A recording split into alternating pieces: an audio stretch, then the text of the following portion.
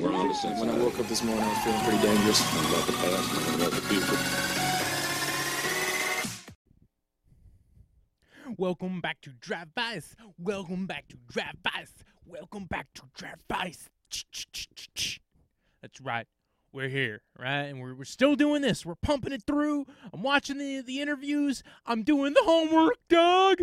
And we're here to talk about the Buffalo Bills and the Super Bowl champions, the Kansas City Chiefs. That's right.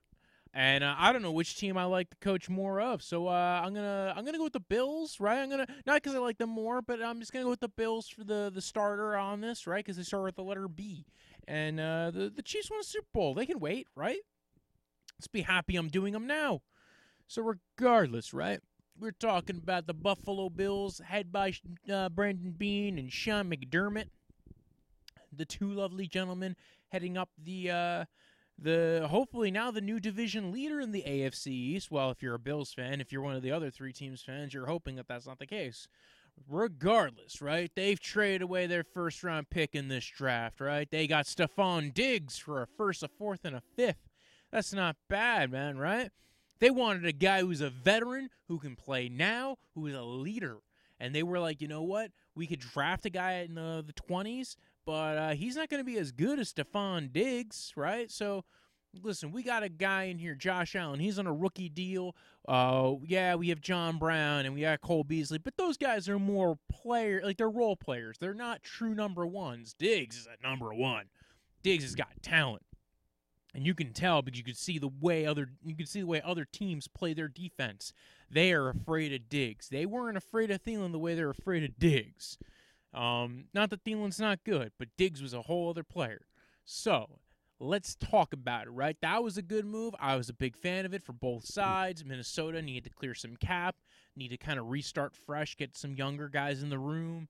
So they trade away Diggs. They get a first rounder, a fourth rounder, a fifth rounder. We'll talk about their end of that on another episode. And the Bills get Stephon Diggs. No first rounder, but hey, you know what? They filled out some of their receiving core now. They got a guy who's a truly great route runner, an amazing receiver, and he's going to get Josh Allen throwing the ball 5 feet over his head. I'm kidding, folks. He's gotten a lot better, actually. He's gotten a lot better in the short to intermediate areas of the field, which is why I think this is a great maneuver for them, right? They're in win-now mode. You want to see how Allen is developing, and by getting him another receiver who's great at getting separation, another guy who's going to go ahead and dictate defenses, right? Now you get to pair him up with John Brown and Cole Beasley and their backfield, who we're going to talk about in a second, but Devin Singletary and Zach Moss. You have now a very flushed-out receiving core, if you will. Very talented receiving core. So let's go. Second round pick, they get A.J. Epinesa at pick 54. Right? A lot of people thought this guy was going in the first round. Even they thought he was going to go in the first round. As Brandon B said it, he was shocked that the guy fell. He does not know why he fell. He's a damn good football player, says Brandon Beane. Versatility, they love him. He could be a 3-tech. He could play base defensive end.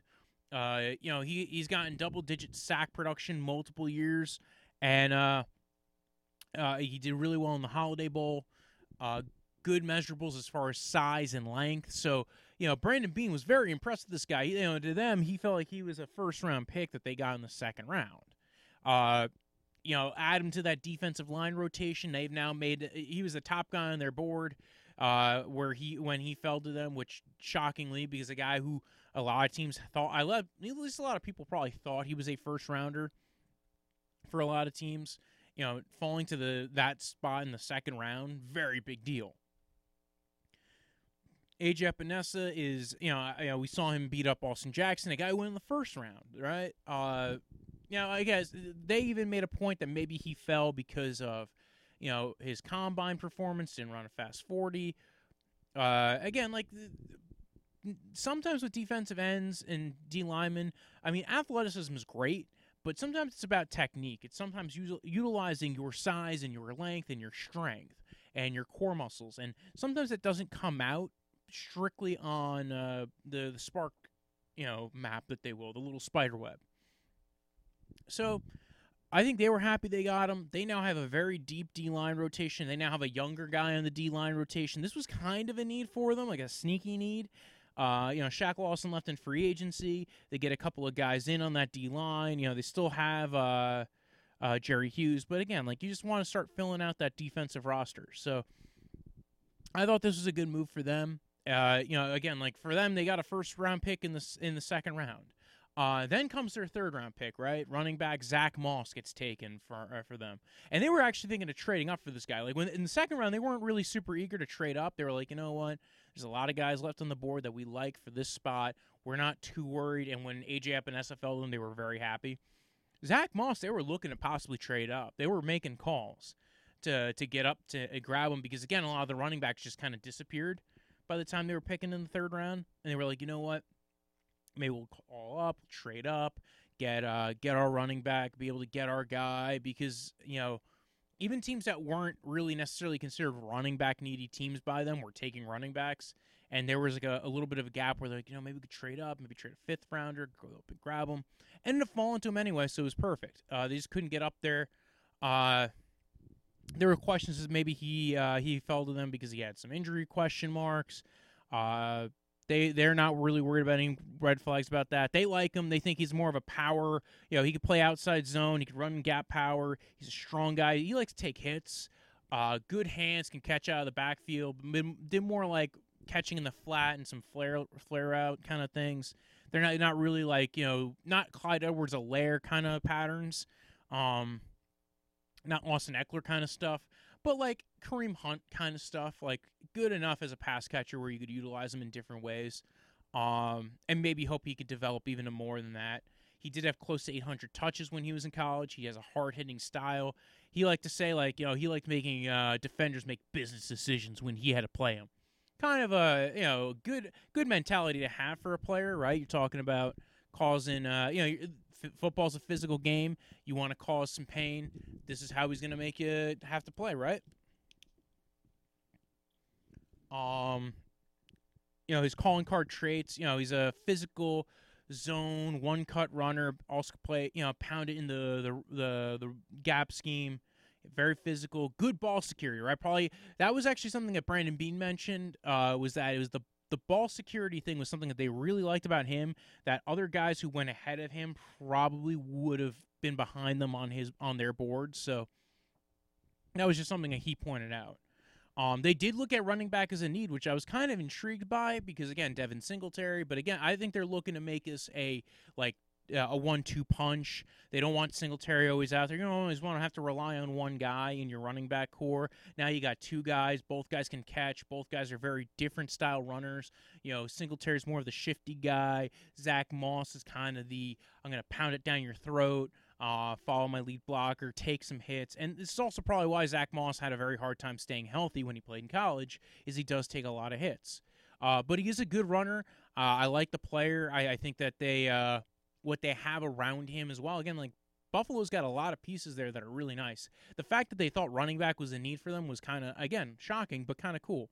Round 4, they get Gabriel Davis out of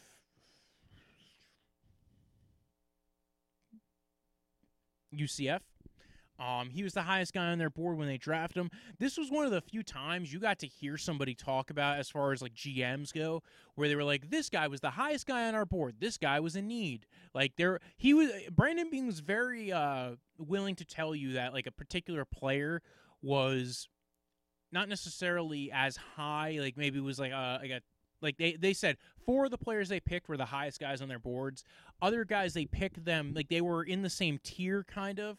Like, they might have both been round 4 picks, but they were like, you know what, this guy might have been a particular pick, and they took him in this round because, they had 2 guys similarly graded, and they would say, we'll go with the guy who we think can better make the roster, which is intriguing because that's not something you always hear about. Are guys who are better able to make the roster, right? Like guys who fill out your roster better.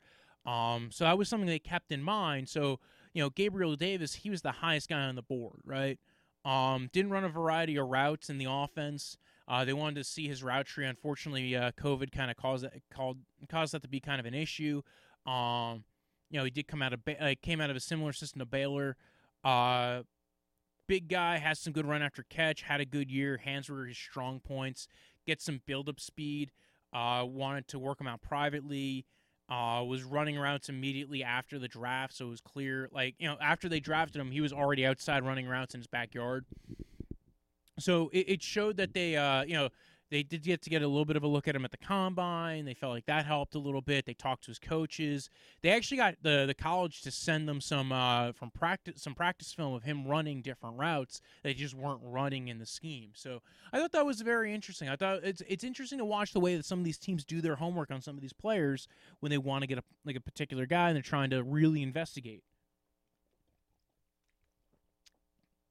They actually drafted 2 receivers in this draft. They also drafted Isaiah Hodgins. Both these guys were big receivers, right? They drafted Isaiah Hodgins in the 6th round. They draft Gabriel Davis in the 4th round. And, there was a joke that they were making. It was like Brandon McDermott was calling all their receivers Smurfs.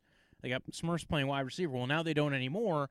And Brandon Beane was pointing out, listen, this helps us open up our playbook. There were some plays that maybe we couldn't run in the red zone last year and wouldn't have been able to convert because our guys weren't really that tall. They weren't very lethal in the red zone. John Brown's not really a red zone weapon. Cole Beasley's definitely not a big red zone weapon. And then even Diggs is a good red zone weapon, but he's not huge. He can get vertical because he's got a good vertical leap, but he's not a tall guy. So now you got 2 big receivers who are hope to make your roster, who are going to come and compete and potentially be utilized in at least some of the red zone concepts. You rotate them in on some plays, and then you also still have Dawson Knox. You have a couple of other pieces there, but now you have an option to throw in there if you need to get a big guy in there. They also took Jake from State Farm, right, out of Georgia. Why? Because they had him in a spot where you just can't ignore him anymore. The board fell that way. Bean mentioned a lot of intriguing aspects about him. That he's a winner. Played in the SEC, has got intangibles. He's smart. Loved being around the guy at Georgia. He's going to be in that room till midnight, looking at game tape. They talk to all the coaches. The guy who loves everything about the game, the process, the prep. If he had a cannon for an arm or was bigger, he probably would have went higher. Probably would have even went day one.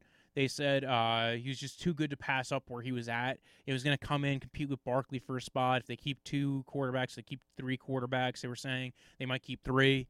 He was able to hold off Easton and Fields at Georgia.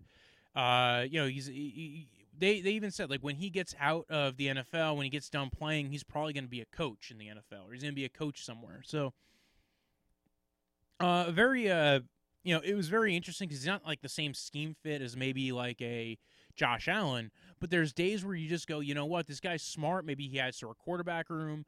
Maybe you develop him and he becomes a good player. Maybe you keep 3 quarterbacks on your roster because that might become a thing more and more. As you start developing a backup, Barkley, maybe he beats out Barkley. Maybe they say, we keep 3 guys and we develop Fromm, and then next year we let Barkley walk. And now you have 2 guys on your roster. You have a guy who's cheap who could be a good backup, maybe even a trade candidate, and you just never know. And again, a very cerebral guy. And like they were saying, sometimes if you're taking Fromm in the 5th round, sometimes just guys fall to you and you don't know what you're going to be able to get out of them. You don't know what the next step is going to be. Maybe he becomes a trade candidate down the line for a team that needs a quarterback. So I thought that was very interesting. He's probably going to end up being more of an A.J. McCarron in the NFL, but still, not a bad pickup for them. They took Tyler Bass out of Georgia Southern, a kicker. I met with him at the Senior Bowl, banged some live field goals, has some decent leg strength. They felt like he could, maybe win a spot in Buffalo. They even mentioned they wanted to go into the offseason with 2 kickers and 2 punters on the roster, just to compete in camp, just to make, competition important. Competition brings out the best in everybody, they were saying, even if they aren't going to get rid of Stephen Hauschka. Round 6, I mentioned before, they drafted Isaiah Hodgins, big guy out of Oregon State. Not the highest guy on their board, but felt better that he had a shot of making their roster. And for such a big guy, they mentioned that his double move was like probably one of the best in the country. Like Brandon Beane said, like he did not see another receiver who was so good with a double move in all the tape that he watched. Drops his weight really well at the end of routes. Good, it was a deep receiving class. Maybe this guy would have went higher in other years. Didn't see, like I said before, didn't see another guy win a double moves more than he did. And they were saying before, a bunch of Smurfs at receiver. Everybody's really short. We need to get tall. Now we got 2 guys in the room who could potentially make the roster who can get tall. They also took Dane Jackson out of Pittsburgh. Several players similar at different positions, but they felt like this is a guy who they took because they felt like he can make the roster, brings a skill set they felt like could get, maybe give him a shot at being, either special teams or, their 6th defensive back, whatever they needed, or 10th defensive back, depending on how many you're rostering. 6th corner, safety, slot guy, whatever. So I thought it was very intriguing as far as how they let you in on their picks and when to take best player available, when guys are in the mix for best at a position. They were looking at wide receiver at 54, but none of the top wide receivers that they had ranked made it down to them. They felt like teams snatched it up. In fact, that was another insight of watching the Bean pressers was there was a lot of value that got kind of snatched up early. Like they felt like there was not a lot of surprises. Like you usually get a lot of wild cards thrown in there, right? Like kind of like a boom, shit. Like they took some random dude and guys fall. Well, like AJ Epinesa fell, but there were guys, sometimes you get more guys fall because like, they took some rando out of nowhere. And I guess maybe because of COVID this year, guys stuck to their board. They didn't get like wooed in by like an amazing interview process. Like, okay, like, they stuck to the tape and they said, well, you know what? Like they didn't get blown away at a pro day or something. So, they even went to like how they were basically developing and designing their team, drafting towards winning your division, conference, and your opponents for the year, and how they kind of were stylizing to what they were trying to do. I thought Bean was probably one of the more interesting GMs to listen talk. Right, some GMs are not fun to listen to. Are very hard to like sit there and like Ballard was kind of a hard one to listen to sometimes, but decent. He's still good and very, very smart. Bean's very smart, but I felt like he was very like casual with it, if you will. Very enjoyable and very willing to like not always give you every part of the strategy, but gave you some insight into what he was maybe looking at doing.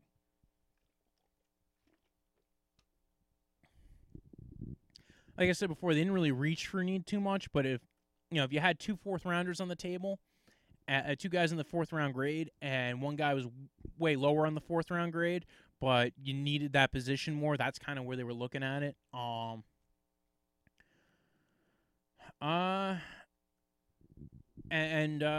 Again, they felt like they also gave us a little bit of insight on how they were doing their UDFA negotiations. And I think I kind of want to do a technology episode about what COVID's kind of done and how it pushed some of these teams into certain positions, because they were talking about how their guys designed an app to help them communicate what UDFAs were getting signed at what point, when they were doing all this, so that Brandon Beane didn't have to be involved with necessarily signing UDFAs. So, or give the clearance pretty much right away. It was color coded. It would tell you, what players were like, how far along they were in the negotiating process, what other teams were they were negotiating with, necessarily that the agent was telling them they were negotiating with, whether they were still in the running, what level, like how much money and bonus were you authorized to give out for this particular player. Again, I thought this was very interesting. We're starting to hear different ways that the teams are utilizing technology and utilizing all like these kind of methods to boost their productivity. And it's something that maybe the adaptation to COVID stays in the long term. Like this might be an app they keep using for years on end. I thought this was an intriguing maneuver on their end, and it allowed for communication to be quicker, more efficient, and just allowed them to go ahead and do the UDFAs a lot quicker and be more efficient with how they were handling everything. Also talked about, again, this is why I loved Brandon Beane's presser, because he gave you information as far as patience with trading up and trading down. For instance, this is the first Bills draft that since Brandon Beane took over where there was no trades. And, he's talking about, like, if they have a real need at a position and a guy with a great grade, they're willing to trade up. They didn't really have a guy with a need at a position. They talked about, some of the schools, like Iowa with A.J. Epinesa, like knowing that coming out of that program, you feel really good about the guy. Injury and how injury would knock somebody down a board, where if it's an ACL, it might be a couple of rounds, or if it's a shoulder, you might not come back till October. Well, maybe that will be like one round. So there was a lot of interesting talk and a lot of discussions on as far as just methodology with how Beane operates a draft that you don't usually get as much insight on when you listen to some of these pressers. Some of the GMs are very tight-lipped, Patriots style.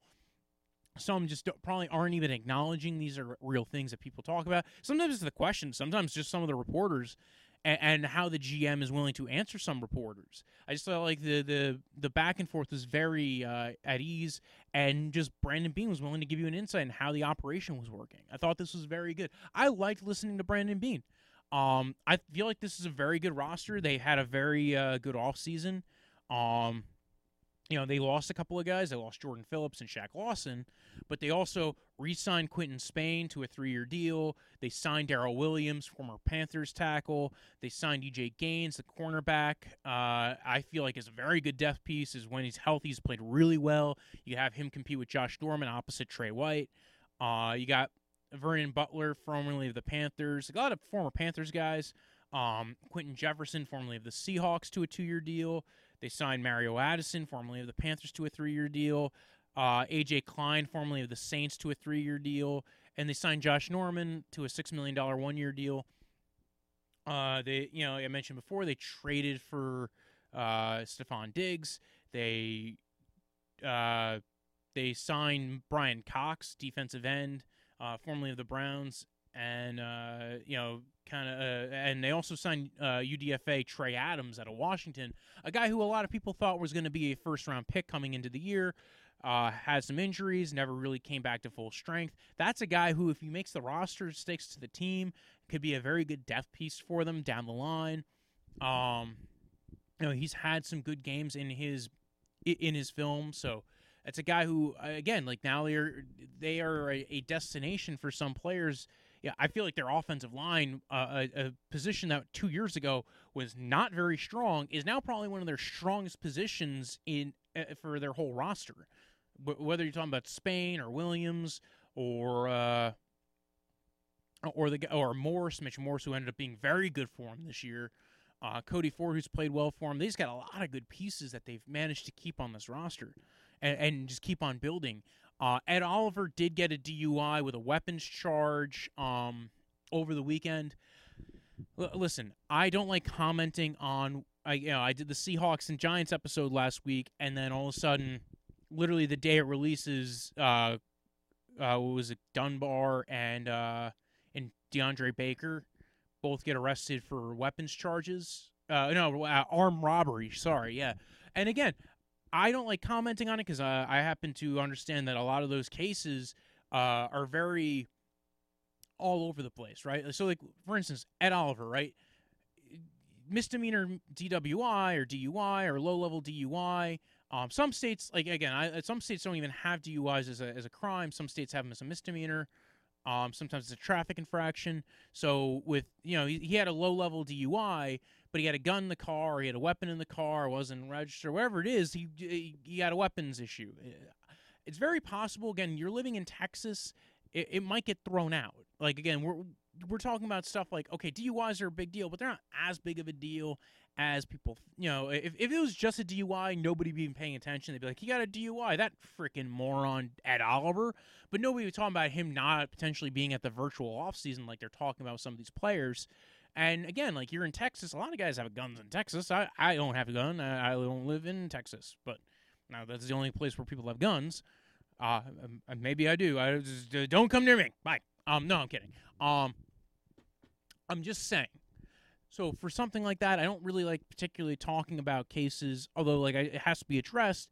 there's a lot of opportunity for this to go different ways. We're hearing a lot now about the DeAndre Baker and Quinton Dunbar cases as we move forward, that there's new affidavits and things like that. And maybe I'll spend a day going over some of these cases as they get kind of more developed. But, like, commenting too much on the facts, like, people go, oh, I can't believe these guys. This guy's an idiot. This guy's doing, what is this guy doing? You know, we just don't know, right? There's a lot of factors that go into that. Yeah, like, I do think that there's some of it is they aren't in structure, and that could be an issue. There's also just the fact that stuff happens. You got a bunch of people with you got a bunch of young guys with a lot of money, and, at least 2 or 3 of them is going to get in trouble every year because it happens. People get in trouble. It happens. And not all the times are they actually guilty of what they're being accused of. So, regardless, it sounds like they're okay with what's going on, that they feel like he'll get it resolved because they are okay with him coming to virtual meetings. And not that I think that that's actually going to help you anyway if you're in a big trouble. Regardless, I just kind of like how the Bills handle things. So, we talked about their free agency on another episode. I just wanted to run it through, and that's why I mentioned all that stuff. So other than that, like, I think their roster is really good.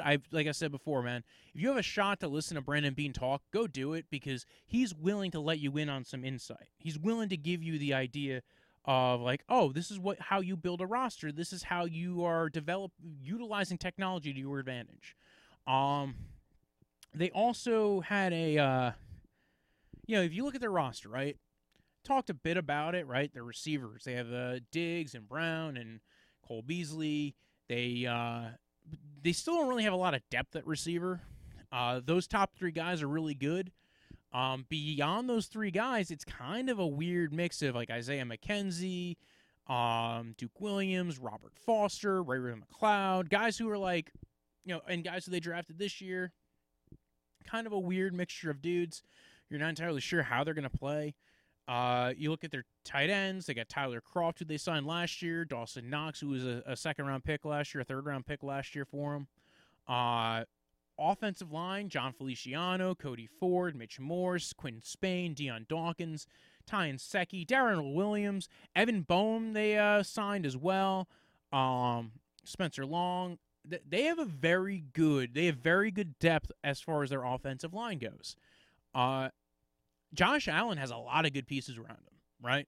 Offensively, and they got a lot out of him. They schemed it up really well, and he showed growth last year. I'm impressed. I'm impressed with how they've developed him. I'm impressed with their coaching staff. I'm impressed with Darrell Bevell. I'm impressed with how Josh Allen's developing. He still needs to go further. He still needs to get better at certain things, but he has gotten better at certain things. He's no longer, just utilizing his athleticism. He's learning how to throw. He's been getting better at throwing, in the intermediate areas of the field. He's still having a hard time with deep ball accuracy, but again, those are things you can develop. I like what I see from this roster. I love this coaching staff. I'm a huge fan of Sean McDermott, and I like the Bills. I'm like a far off, like, if I didn't love the Browns, like, the Bills would be my next team. Like, I like the Bills that much. I think the Bills are a very intriguing team. It's another one of those teams that's a downtrodden franchise. Now they're on the upswing. I like how they've helped build up this roster, how they've built up this defense. And let's talk about this defense, right? They got Trent Murphy, who I think might end up losing his job eventually, because you just look at all the other guys there, right? Star Lotulelei, Ed Oliver, Vernon Butler, Quentin Jefferson, Jerry Hughes, Mario Addison, AJ Epinesa, like, a lot of good players here, you guys. Harrison Phillips, linebacking core, Matt Milano, Tremaine Edmonds, AJ Klein. They filled out the linebacking core. Trey White, Jordan Poyer, and Micah Hyde were the keys to that secondary becoming so good so quickly. Their high-end play and their signings turned this team around. And then the drafting of Trey White, those 3 guys are the keys to their defense, and they show, and they even reward them for it. They just they just extended Poyer. I love these guys. I love their players. I love how they utilize them. And I love how they have an idea and a mindset of what they want to go for as far as developing their team. The rest of their cornerbacks, they got Levi Walsh, Josh Norman, E.J. Gaines, Taron Johnson. Again, they are building out the rest of the roster, and there doesn't really seem to be a true weakness here. Maybe the corner opposite Trey White, But again, I don't feel like it's that bad of a weakness. Where going into this year, I think they do need to kind of find another guy eventually who could be the future opposite of him. But everything else here is great. I like this team. I like Sean McDermott. I think he's a great coach. I like his defensive scheme. I think they've gotten the most out of this roster, and they keep on doing more and churning the roster and just making it better. I think the Bills. I think there's a reason why people are talking about the Bills as a playoff contender now, as like as a leader of the AFC East, as far as potentially being a dominant force in the AFC in general. And potentially even maybe getting into a Super Bowl, if all things crack right. I like this team. I like McDermott. I like the Bills, and I like their draft, man. I've not always agreed with every move that Beane and McDermott have made, but, man, dude, they are proving me wrong. They're proving me wrong. Listen, they know shit more than I do, so let's go with Bills are good. The Bills are good. So we talk about the Bills. The Bills are good.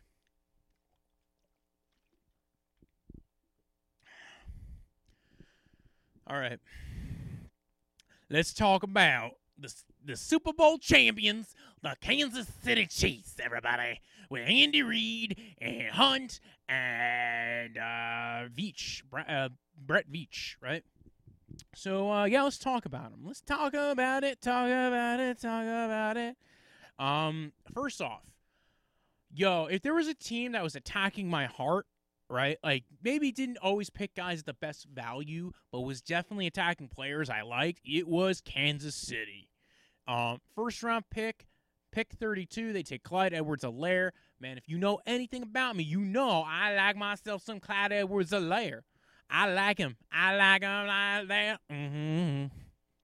Dude is a good pass catcher out of the backfield, good lateral movement, very good vision. He was a driver of the offense at LSU. He was one of the three pieces of the LSU offense that made it work. And I'm telling you this much, him going to Kansas City, oh my God, that's scary, sir. They don't care about defense. They said, screw it, we're just going to do offense. But we're going to do offense in a way that makes everybody afraid. Now, I know people are like, well, Pat Mahomes isn't going to check it down. Dude, you got Clyde Edwards-Helaire wide open. You're going to throw it to him. Right? He's going to get you 15 yards. He's going to do very well. He's going to break tackles. And now, listen, he's not going to get handed the starting gig right away, but he's definitely better than Darrell Williams, right? I think Pat Mahomes is great. I think they got a good receiving core. I think they got a lot of weapons. They're going to continue to churn the offensive line talent on this roster, right? They even drafted an offensive lineman in the third round called Lucas Niang, another guy who I really like, out of TCU. Again, a guy who, had he not had injuries, you probably could look at him. He probably would have went much higher in this draft, but and is held up against Chase Young and Nick Bosa. Again, very good player. People were confused with his footwork. I think that was because some of his tape showed him currently, because he got injured not really like late. He got injured during the season, but he was playing through the injury for quite a bit, and then he eventually went out. If he did not have that injury, I'm pretty sure, and he got to play the full season healthy, he would have been a top first-round pick, probably. First round, top 50 pick, hands down. He was that good of a player when he was healthy, and then, some of his tape looks kind of weird to people because they're like, what's going on with his footwork? And part of his footwork problem was he was injured. It was, you had to kind of change the way, like, it was really hard for him to play. Now, if you look at tape from the year before, it looks a lot better. And even still, when he was playing, even with the weird footwork and the torn labrum in his hip, he was still pretty darn good. So, Brett Veach was very intrigued. So we'll talk about Edwards-Helaire for a little bit again, then we'll go down the list. Worked through the pocket of players who saw that might be there at 32. They felt like he's a unique player with unique talent. They felt like he was the best player available. He's extraordinary. Good interior running ability, plays the game with motion, lateral ability, has all the traits, explosive, can make something out of nothing. I agree with all these statements. Yes, you and me, Veach, we're on the same page. When working through final wave of the process, they sent Andy Reid some of the clips of like, hey, you might like this guy, and he's like, dude, this guy's better than Brian Westbrook, a guy who Reid personally has had dealings with, and he's an all-business player, loves the game, picks it up very quickly. He's going to come in and learn the offense. High football IQ, high character guy. Ed Orgeron talked about him to all the coaches and was like, "This guy's amazing." And he's gonna allow you to spread out a lot of the defenses, right? Not just with his route running, but again, he's very east-west kind of player. Good lateral ability. Their guys are all moving fast, good moving downhill, downfield. You know, you got McCall Hardman, you got Tyreek Hill, you got Travis Kelce. So you guys got, you now have basically you are playing 5 wide on every play, right? You are full on open every play. There's always a weapon or a piece on the field that you can throw to if you are Pat Mahomes. They are surrounding him with talent. And it was just it was a very good situation. He could fit a gap scheme, a zone running scheme. Kansas City runs a little bit more gap power than say some other teams, but they run zone as well, and a very diverse running scheme as well. Round 2, they took Willie Gay Jr., right? They felt like he was a first-round value player. We hear this all the time from teams. This guy's a first-round value who's high on our board. I think they really meant like they really liked the player. Very athletic. He only played 5 games because he had a suspension. But they did their homework on him. They kind of figured out the issues at college. They talked to the coaches, got an idea of his background. They feel like their linebacking room and Spagnuolo and everybody there is going to make him better and keep him grounded. And listen, you know what?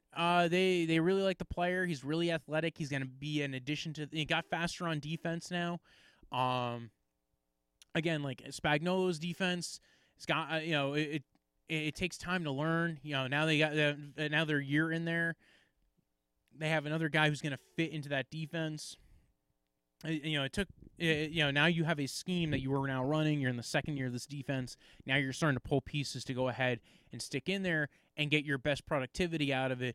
Meanwhile, really what you're just doing is trying to just play decent defense for a while you have your amazing offensive explosion of flavor known as the Pat Mahomes Kansas City Chiefs offense. I mentioned before they took Lucas Niang. He's going to probably compete for a guard spot, they said. I thought that was very intriguing. But they're really looking for him to be the long-term answer at tackle at some point, potentially. What they'll do is probably cross-train him. If he makes it onto the ones, he'll be a guard on the ones, and then he'll probably play at tackle on the 2s and the 3s. They felt like depth and speed at linebacker was in need. Depth at O-line was in need. Remember, last year, there were a lot of injuries on the offensive line. They did need to play Cam Erving at tackle. So whenever you have to play Cam Erving at tackle, you need better offensive linemen. That guy was drafted to be a center by the Browns. And now you're playing him at tackle on the Chiefs. That's kind of how guys like Pat Mahomes get injured. So now they're adding more to that roster. Also, apparently he's fluent in French, which Laurent Duvernay actually is also fluent in French, apparently. Apparently, they have a whole French-speaking offensive line. They could do some pretty cool play calls. That's going to be intriguing. They're going to be like, Chaka me bleu. Oh, all right. So that's we're going to shift the protections to the left. Wee wee. Anyway, speaking of wee wee, don't know why I said that. Chase Young had a hard time playing against Lucas Niang. Apparently, he had actually mentioned it from when they did play each other. Let's move on to they also drafted safety corner L'Jarius Sneed in the 4th round, was the top of their board on day 3. They drafted Mike Dan out of Michigan, round 5. They took Thacarius Keys, because they traded back into the 7th round. They traded a 6th-rounder pick next year to get back into the 7th round. Because they looked at the draft, how he was falling, traded a future 6th for the 7th in this draft because they knew he was going to get drafted. And they figured next year they're going to have some compensatory picks. They weren't too worried about losing out on that. And they like him. They feel like he fits their press man scheme, which is kind of what they're trying to run down in Kansas City. So they'll fill out their roster there. They feel like he can make the roster. They like him. They feel like Dan is going to give them some versatility and options on the defensive line rotation. Now they moved to that 4-3. They, have guys who are going to start filling out that roster as well, be able to play tackle or, play like 3-tech or play, base D end. And again, I feel like they really were they didn't need to really do a lot to make this team better, right? Like they were already so good, but they needed to stay on top of it. And you look at their first 3 picks, I think they did very well. You got an athletic, rangy linebacker who is going to be working with Anthony Hitchens and Tyrann Mathieu, and they like playing these 3 safety looks, and now you're going to have a very athletic linebacker to throw in there as well. Maybe utilize him in the blitz a little bit too, because again, he's fast as hell. So their defense, they're building out the defense a little bit, making it hard to throw through the center of that defense. And then you also have Clyde Edwards-Helaire, who is going to be adding an aspect to this offense that you just did not have. That is, maybe the missing link, right? Like, oh, we won the Super Bowl, and the one way we can get better was we got a guy who basically is a receiver out of the backfield, but also an amazing runner with great vision and great lateral quickness, and also, quite honestly, good contact balance. So I honestly, I have mixed feelings on value for those first 3 picks, but not too much. I like all 3 players a lot. Every time I've seen bits and pieces of these 3 players, they were players that I wanted to go to my own teams at some point, like teams that I really, really liked. So Kansas City, man, you guys are just building on strength, man. You are getting a better team. Continue dominating in the Super Bowl. Let's talk a bit about their free agency, right? They signed Taco Charlton after he was released by Miami. They signed Rashad Breeland to an extension, who unfortunately is having some legal troubles of his own. They released Colquitt, the punter, who I believe retired anyway. After that, they franchise tagged Chris Jones. They signed DeAndre Washington. They re-signed Demarcus Robinson, the receiver, to a 1-year, $2.3 million deal, and restructured Sammy Watkins' contract. I guess that helped keep both of them on the roster. So now their receiving core is pretty much still very good and still pretty much the same as what they were going in with. They signed Ricky Seals-Jones, the tight end, who's been on Arizona and the Browns. He's kind of going to be like a tight end 3. Maybe he makes the roster. Maybe he's a special teams guy. Very... matchup weapon, if you want to play 2 tight end sets a little bit more. They signed Mike Remmers, formerly of the Giants and the Panthers and the Bears. Oh my, what? No, he wasn't on the Bears. I think he's on the Vikings at one point, though.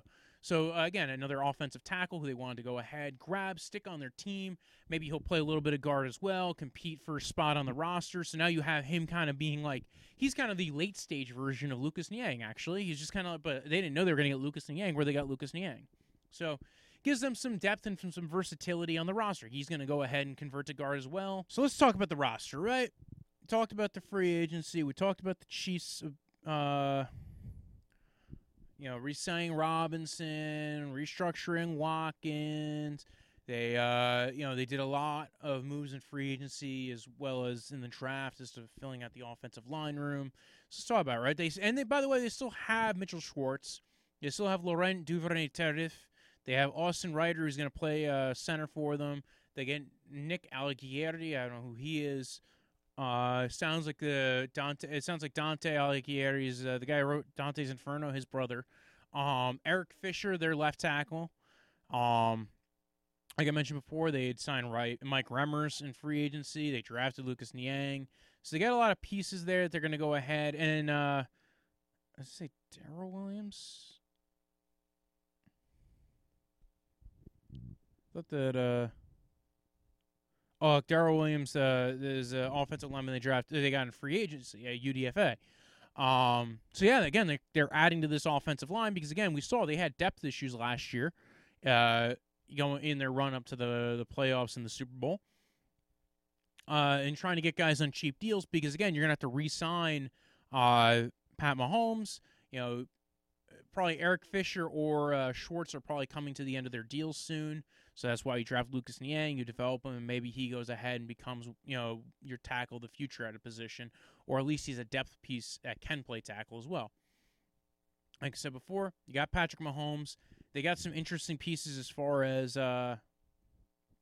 receiver, they got Byron Pringle, Demarcus Robinson, Tyreek Hill, Sammy Watkins, McCall Hardman.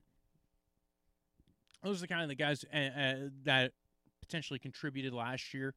They didn't really add many other pieces that make you think that there is going to be much more competition for those spots. Travis Kelce, still Travis Kelce. Clyde Edwards-Helaire, Damian Williams, Darwin Thompson, all going to be very interesting players. I think, and Elijah McGuire, former Jet's going to be there too. I think the Darwin Thompson thing, right? That's a guy who I was hoping would end up sparking up this year. Probably not going to be the case. Now you have Damian Williams, Darwin Thompson, and Clyde Edwards-Helaire that you never really know.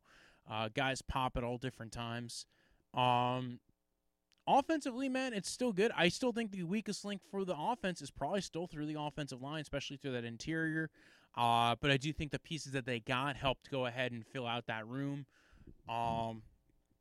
Defensively, I think it's going to be an underrated defensive. The defensive line is kind of underrated, right? They have Alex Okafor, kind of more of a run defending D end. Formerly of the Saints, who they had for the past year. Now he's going to be in his year 2 with the Chiefs. They have Chris Jones, franchise tagged. Derek Nottie, who played nose tackle for them, who's played pretty well at nose tackle for them, actually. Frank Clark, who they traded for from the Seahawks, who really hasn't been the piece that they were thinking he would be when he came over. Breland Speaks, Kalen Saunders. Kalen Saunders is another guy who rotates in at D tackle, oftentimes even at nose tackle at points. Mike Pennell, Tano Campasino. Too many freaking consonants in his name, Campasino. They signed, like I said before, Taco Charlton. That's an intriguing piece that maybe, again, you need edge rushers. You lost Emmanuel Ogbah. He went to the Miami Dolphins. Not that he did a lot for them, but, they do need to fill out the roster at certain spots, and that was a high upside pick, a guy who can maybe make the team and potentially be a rotational edge rusher for them. And can actually probably play base DN for him as well if he, got stronger. I think there was some, I don't know, I think there was some locker room in between the ear stuff. Not that I'm saying he's a bad guy or he's a bad learner. I'm just saying it seems to me that there's not it has not been cohesion between him and the 2 coaching staffs. Let's put it that way. Linebacking core, you got Damian Wilson, Anthony Hitchens, Willie Gay Jr. now. Corners, right? They got Traverse Ward, who they're looking to see take a step forward. They didn't really address corner very much in the draft like I thought people thought they would. I think that was probably why people might have looked at the Helaire pick or even the Logan Wilson pick and went, really? You could have went for a different player, a different position, a different point. But still, I think their safety room is kind of where they have a lot of good depth. They got Juan Thornhill, they got Tyrann Mathieu. Juan Thornhill is coming off an ACL though, so we have to see how he develops with that. Kind of had a late ACL as well. Bashaud Breeland, we mentioned he's having some legal troubles right now, so we don't know when he's going to be really playing for him. I could see them going for somebody in free agency, like a cheap 1-year deal. Maybe they re-sign Mo Claiborne. Maybe they sign Eli Apple.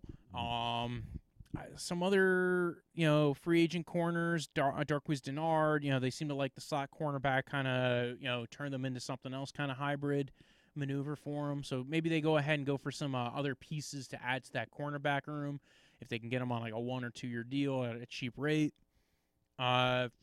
Safety room, I kind of like the safety room. Again, if Juan Thornhill comes back healthy, Armani Watts, I kind of like him as a safety linebacker hybrid, plays strong safety really well. He was drafted by them last year. But again, now I think the defense, defense is definitely still the weakness. Corner is definitely still a weakness on this team. In fact, I feel like it's been the weakness on a lot of the teams I've been talking about in that because they didn't get to address it in the draft. And that corner is a hard position to fill out. So you're looking at guys to take step forwards, but even still, there's nobody here who they drafted relatively high who you're expecting to take a step forward. Maybe like Traverse Ward, I think they're expecting to take a step forward, but not I don't know. I don't think he's really the kind of guy who you're really this is a star guy who they're thinking is going to take a step forward. So they really do need to fill out the corner room on this roster. D-line's pretty good, though. Linebacking core we've seen has some potential here. Hitchens kind of more of a run stopper, 2-down thumper. but they've got some pieces here. Overall, again, wouldn't be shocked this team makes it back to the Super Bowl this year. They're a repeat offender, if you will. Last year they had some hardships with some injuries, and they still made it to the Super Bowl. So imagine if this team was totally clean, healthy going into the year, and Mahomes was healthy the whole time, and now every piece was kind of like a little weird. There were pieces that I thought there were guys they could have drafted that I thought would have been good additions to this roster. Like I said, corner, there were some decent corners, especially where they took Hilaire, and even they could have traded up in the second round. I felt like they could have taken Fulton or Jalen Johnson, Trevon Diggs. There were guys available that I thought were good fits for them at certain points. They didn't go for. Instead, they again. What does that mean to me? I think it means, like, listen, we got firepower, we got offense, and you saw them piece it together on defense last year. I think that's going to be the plan. We're going to piece it together on defense as much as we can, and if that, and worst comes to worst, if that fails, we've got an offense that can fire on all cylinders at any given time. We could break a game. So, listen, I like the Kansas City Chiefs roster. I like what they've done. I like the team. I'm looking forward to this year. They're going to dominate again. If you want, follow the podcast at DraftVice on Twitter, at DraftVice_football on Instagram. You can follow me at BROJO. Death is in the end of life. Punch like that thing you drink in the summer. And like, follow, subscribe. I've done a bunch of these videos at this point.